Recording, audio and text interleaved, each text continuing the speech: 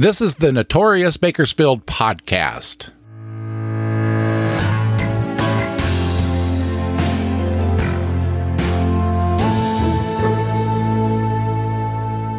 I'm Robert Peterson, the host and creator of this podcast that takes a look back at some of Bakersfield's most notorious crimes, events, and characters. Hey folks, Halloween is fast approaching, and I wanted to give you a heads up on some events happening regarding Notorious Bakersfield. Of course, there's the Notorious Bakersfield Halloween Tour. This year's tour will take you to crime scene locations in Rosedale. To purchase, go to notoriousbakersfield.com and click the link for the Halloween tour. The other event is at the Padre Hotel. It will be an evening with Notorious Bakersfield. It will be this Saturday, October 28th, beginning at 7:30 p.m. I'll be telling some hair-raising stories in one of Bakersfield's most haunted locations. The cost is $25 and will include a free drink at admission to the Padre Hotel's Halloween party. You must have a reservation. Call 661-427-4900. Again, to make your reservation, the number is 661-427-4900. It will be a spooky and fun night, and I hope to see you there.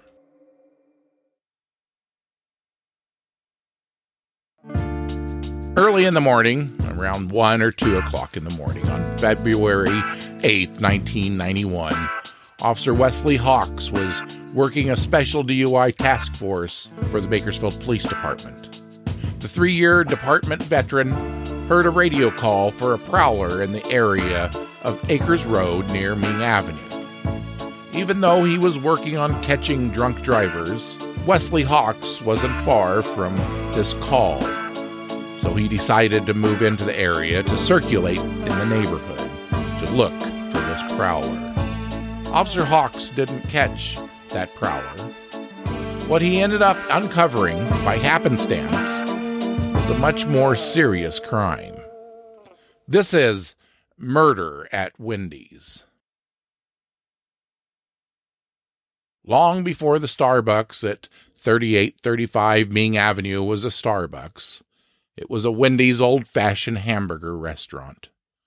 I'm not sure when exactly that Wendy's location went out of business, but in February 1991, it was a Wendy's.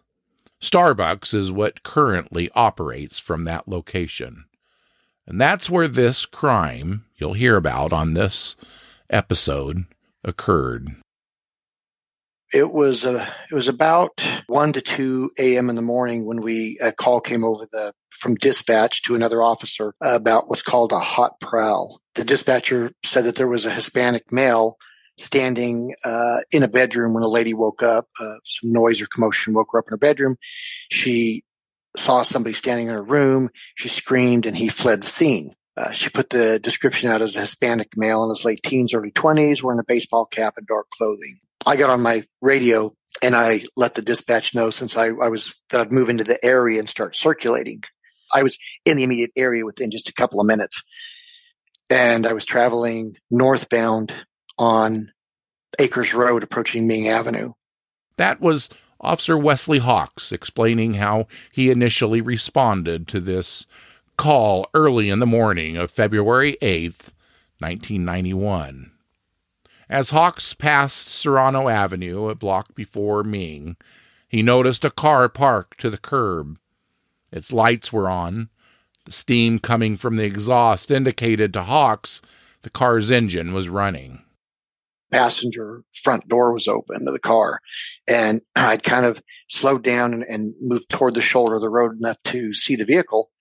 And I saw a Hispanic male leaning out of the front passenger side of the car.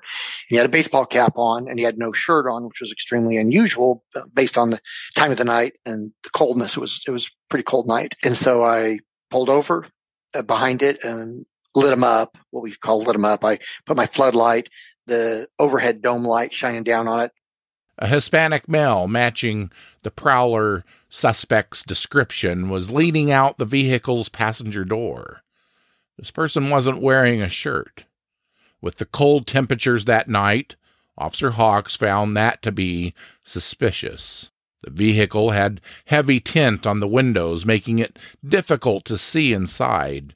But he could tell there was movement inside the car because it was bouncing. Hawks cautiously approached the parked car. He gave commands to the driver to turn off the engine. The driver was hesitant to follow the officer's directions.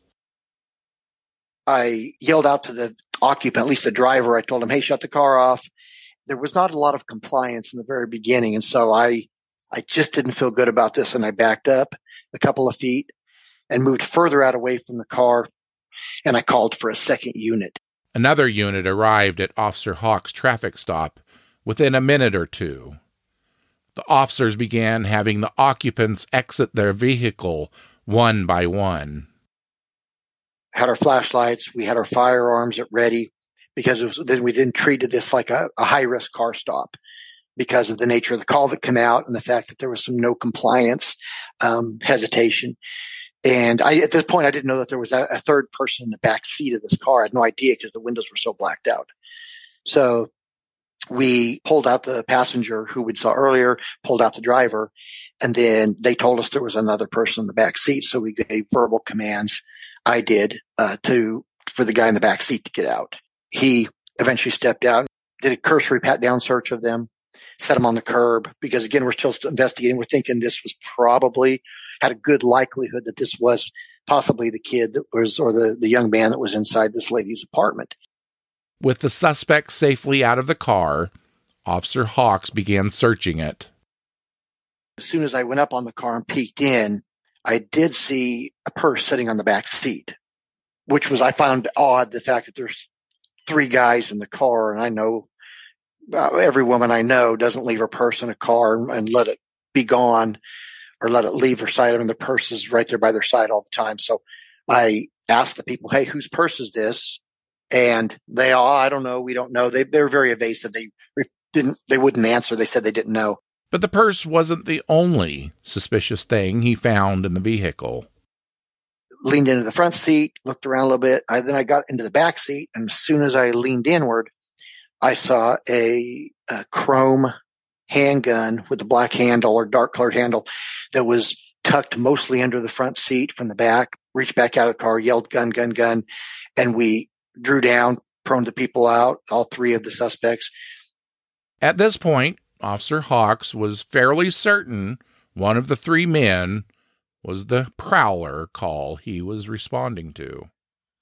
From the contents of the purse, Hawks was able to figure out who it belonged to. It belonged to a young lady named Susan Perry. But he needed to find out why these 3 men had possession of her purse. What Officer Hawks discovered next changed the direction of his investigation entirely. The victim who reported the prowler wasn't named Susan Perry, and the victim didn't have anything stolen.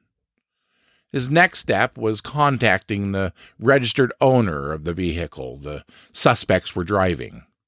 That person, the registered owner, did acknowledge that she did loan her car to the 3 young men, but they were only supposed to have it for a short time. By this time, it had been several hours, and the registered owner didn't have any idea who Susan Perry was. Next, Officer Hawks visited the address on Susan Perry's ID. He talked to her parents. They informed the officer that their daughter was the closing manager at the Wendy's fast food restaurant on Ming Avenue, just 200 or 300 yards from where Officer Hawks detained the 3 suspicious young men.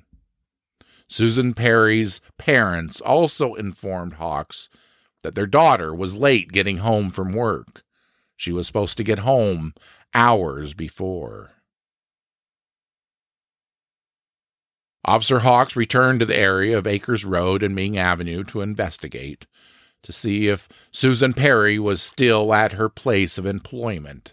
The Wendy's restaurant was closed and had been for hours. Hawks discovered Susan's 1983 Mustang in the parking lot. I walked around the entire perimeter, just did a cursory. I checked every one of the exterior doors, and they were all locked. I knocked on all three of the doors. Couldn't get any response, but I could hear a radio playing inside. I'm thinking, where do I go from here? The vehicle's locked. I mean, the vehicle's all secured in the parking lot. The business is secured. The lights are on. I can hear radio. But again, this doesn't make any sense. None of it made sense of where is she at and why is she not responding? Is she a victim of a kidnapping? Did she leave the scene and get accosted somewhere else and have her purse taken? Where was Susan Perry? That was Officer Hawk's primary focus at this point in the investigation. I'm standing at the back service door of the Wendy's, where all restaurants have this big metal door. That's a service door for deliveries and, access employees and on and on. And it usually enters the back storage and kitchen area of almost all restaurants. I just happened to look down with my flashlight, and lo and behold, there was a spent .45 caliber casing on the ground. And it was about just really almost right in front of me, a couple of feet. Officer Hawks called his sergeant. So after I ran everything down to the sergeant, and I told him, I said, hey, I think I need to get into this Wendy's immediately and, check the welfare of Miss Perry. He gave me permission to try to force entry. And I was able to, with my knife, I was able to open up the drive-through window and gain access to the drive-through. And I just crawled through the drive-through window, stood up, and I'm doing a high risk search of the building with my flashlight and my weapon drawn. And I cleared the front area real quick, the dining area. Then I kind of worked my way out of the drive-through area, swept to the right where the dining area was, and then swept back to the left. And there was a little short hallway. And as I went into the kitchen area, there was an obvious sign of a struggle. There was some stuff strewn around the top of the grill in the cooking area. And then on the ground, there was a set of sunglasses, like Ray-Ban style sunglasses. There was a bandana that had like eye holes cut out on it. It was very easy to see. It was laying kind of flat. You could see the holes cut in it. And there was, I think, a baseball cap, if I remember right. So, which, as cliche as this sounds, is like the exact bank robbery, disguise you would see on every, movie you see on TV. So I found that, again, my senses are going crazy at this point and the radio was loud in this kitchen area. And then I worked my way toward the very back of the building where I knew the service door was and the shell casing. And you could see the back service door as I got to the back of the kitchen. I could see the service door straight in front of me. There was a partition wall that ran on the right side of the service door that ran directly to the right. And commonly, and I've been in a lot of restaurants searching them for, after alarms go off. That's usually where they keep, shelves of perishables and soda dispensers and things. But as I got a little bit closer and I kind of rounded around the corner to do a search, I saw 2 feet, lying, you could tell it was lying horizontal on the ground. And the feet were kind of behind the wall a little bit. But as I came closer to the wall, the feet became visible. So I slowly crept around the building and then did a peek with my firearm, my flashlight. And that's where I found Susan Perry deceased. She was shot by the back door. The slug had entered one side of her head. It was either above or below the ear, but it came out the other side of her head, above or below the ear, and luckily the wall was tiled and it was able to deflect the round, which hit the one wall and looks like it bounced the other wall and literally fell at her feet. And then she obviously fell backwards, deceased. At this point, we've got the vehicle, the suspects were driving. We have the 3 suspects. We have the stolen property of Miss Perry in the car with the suspects. We have a .45 caliber handgun. We have a .45 caliber casing at the scene just outside the door. We have a .45 caliber slug, and we have the victim all contained in one location. It turns out those suspects Officer Hawks detained for the prowler call They had nothing to do with that call. Those three young men were now suspects in the murder of Susan Perry, the night manager of Wendy's.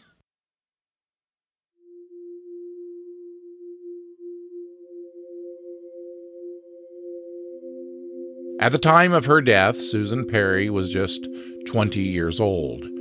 She was originally from New Mexico. She and her toddler son moved to Bakersfield 14 months prior to be near her parents. Soon after arriving in Bakersfield, Susan was hired by Wendy's. Her work ethic earned the single mother a promotion to assistant manager. One of her responsibilities in this position was closing the fast food restaurant at the end of the business day. Susan Perry was survived by her parents, 6 siblings, and her 4-year-old son. Now, who were the 3 suspects Officer Hawks detained in that suspicious vehicle? They were 17-year-old James Brian Elrod, 18-year-old Scott McKay, and 20-year-old Armando Barrera, Jr. The 3 had been at a party that night. The car they were driving had been borrowed from another partygoer. When police questioned the 3, an interesting connection between Susan Perry, the victim, and James Brian Elrod emerged. It turns out the 2 knew each other. They'd been co-workers at that Wendy's restaurant. Newspaper accounts from that time say Elrod was employed with the restaurant at the time of the crime. However, Officer Hawks isn't 100% certain of this, but he remembers Elrod wasn't employed there at the time, but had been a recent employee. Whatever the case may be, Susan Perry and James Brian Elrod knew each other from working at the fast food restaurant. Scott McKay and Armando Barrera Jr. laid the blame for the robbery and murder of Susan Perry onto Elrod. The 2 claim they drove Elrod to the Wendy's with the intention of him getting drugs from Susan Perry. They claimed when Elrod returned to the car, he said, quote, "Dude, I killed her. I killed Susan. I've never killed anyone before," unquote. Elrod claimed to police that he didn't intend to kill Susan that night. He said he and Susan had a plan to stage a robbery of the restaurant.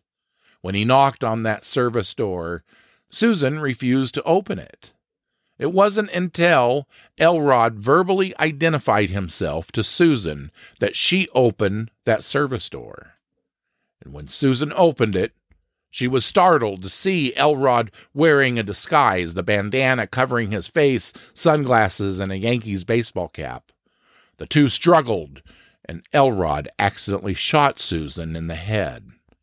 After shooting her, Elrod went to steal the restaurant's money, but that was secured in a safe, so he stole Susan's purse. That was one of Elrod's versions of how things transpired that early February morning, 1991. Elrod had a couple of other variations to that story. No matter what the truth was, it was apparent Elrod was the one who pulled the trigger that killed Susan Perry.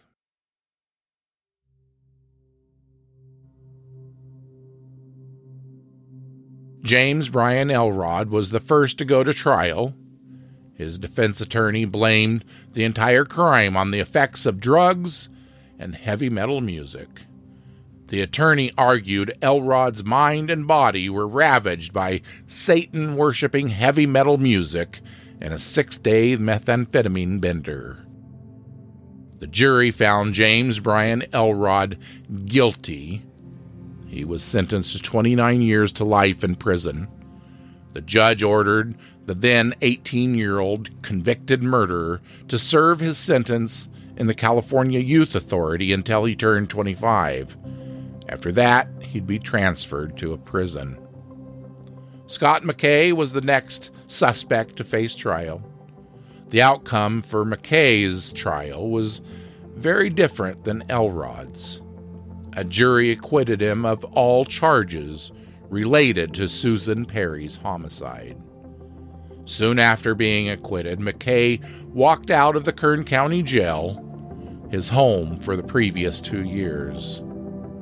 When asked what lessons he learned from this experience, McKay responded, quote, "Don't talk to cops," unquote. He then said, "Choose better friends, make better decisions." After McKay's acquittal, the Kern County District Attorney and Armando Barrera Jr.'s defense attorney reached a plea deal. He pled no contest to robbery and involuntary manslaughter. The sentence for those crimes was 3 years, but he'd already served the majority of that in county jail. He, too, was released from jail. I mean, this thing, is etched in my memory. It was a pretty horrific crime. But, I was glad. This is one of those deals where, you're just glad you're at the right place at the right time. And it was a tragedy. I mean, you got three young men that, be prosecuted for a horrific crime. You got a young single mother that was killed, and I think she was only, 24, 25. I don't think she was I'm trying to remember her age. But then you got this little baby that was, orphaned in this. So there's no winners in this, but at least there was some justice, and that meant a lot to me in that aspect. Wesley Hawks was awarded Officer of the Year for solving this crime.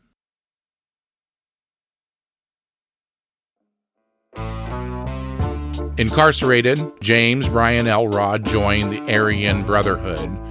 While behind bars, Elrod committed other crimes, the most serious of which was the murder of his cellmate, a hit ordered by the prison gang. He was convicted for that crime. Where is Elrod today? I wish I could tell you. I've emailed the California Department of Corrections and Rehabilitation and have not gotten an answer. At this time, there is no James Brian Elrod in the California prison system. There could be 3 reasons for this. One is that he was paroled. The other is that he is deceased. And the third is that he is incarcerated under an assumed identity. Elrod had been trying to leave the prison gang culture. Sometimes prison officials will transfer a prisoner who's trying to extract themselves from gangs and give them a new name. Now, I don't know if that's the case, but it is one of the 3 possibilities. Resources used for researching this story: the Bakersfield Californian and former Bakersfield Police Officer Wesley Hawks. Thank you to Wesley Hawks for taking the time to talk to me about your experience with this crime. This is Robert Peterson. Thank you for tuning in to this episode. I'll be back next Tuesday, Halloween, with another notorious Bakersfield story. Until then, stay safe, stay out of trouble, don't become a future episode of the Notorious Bakersfield Podcast. See you back here next week.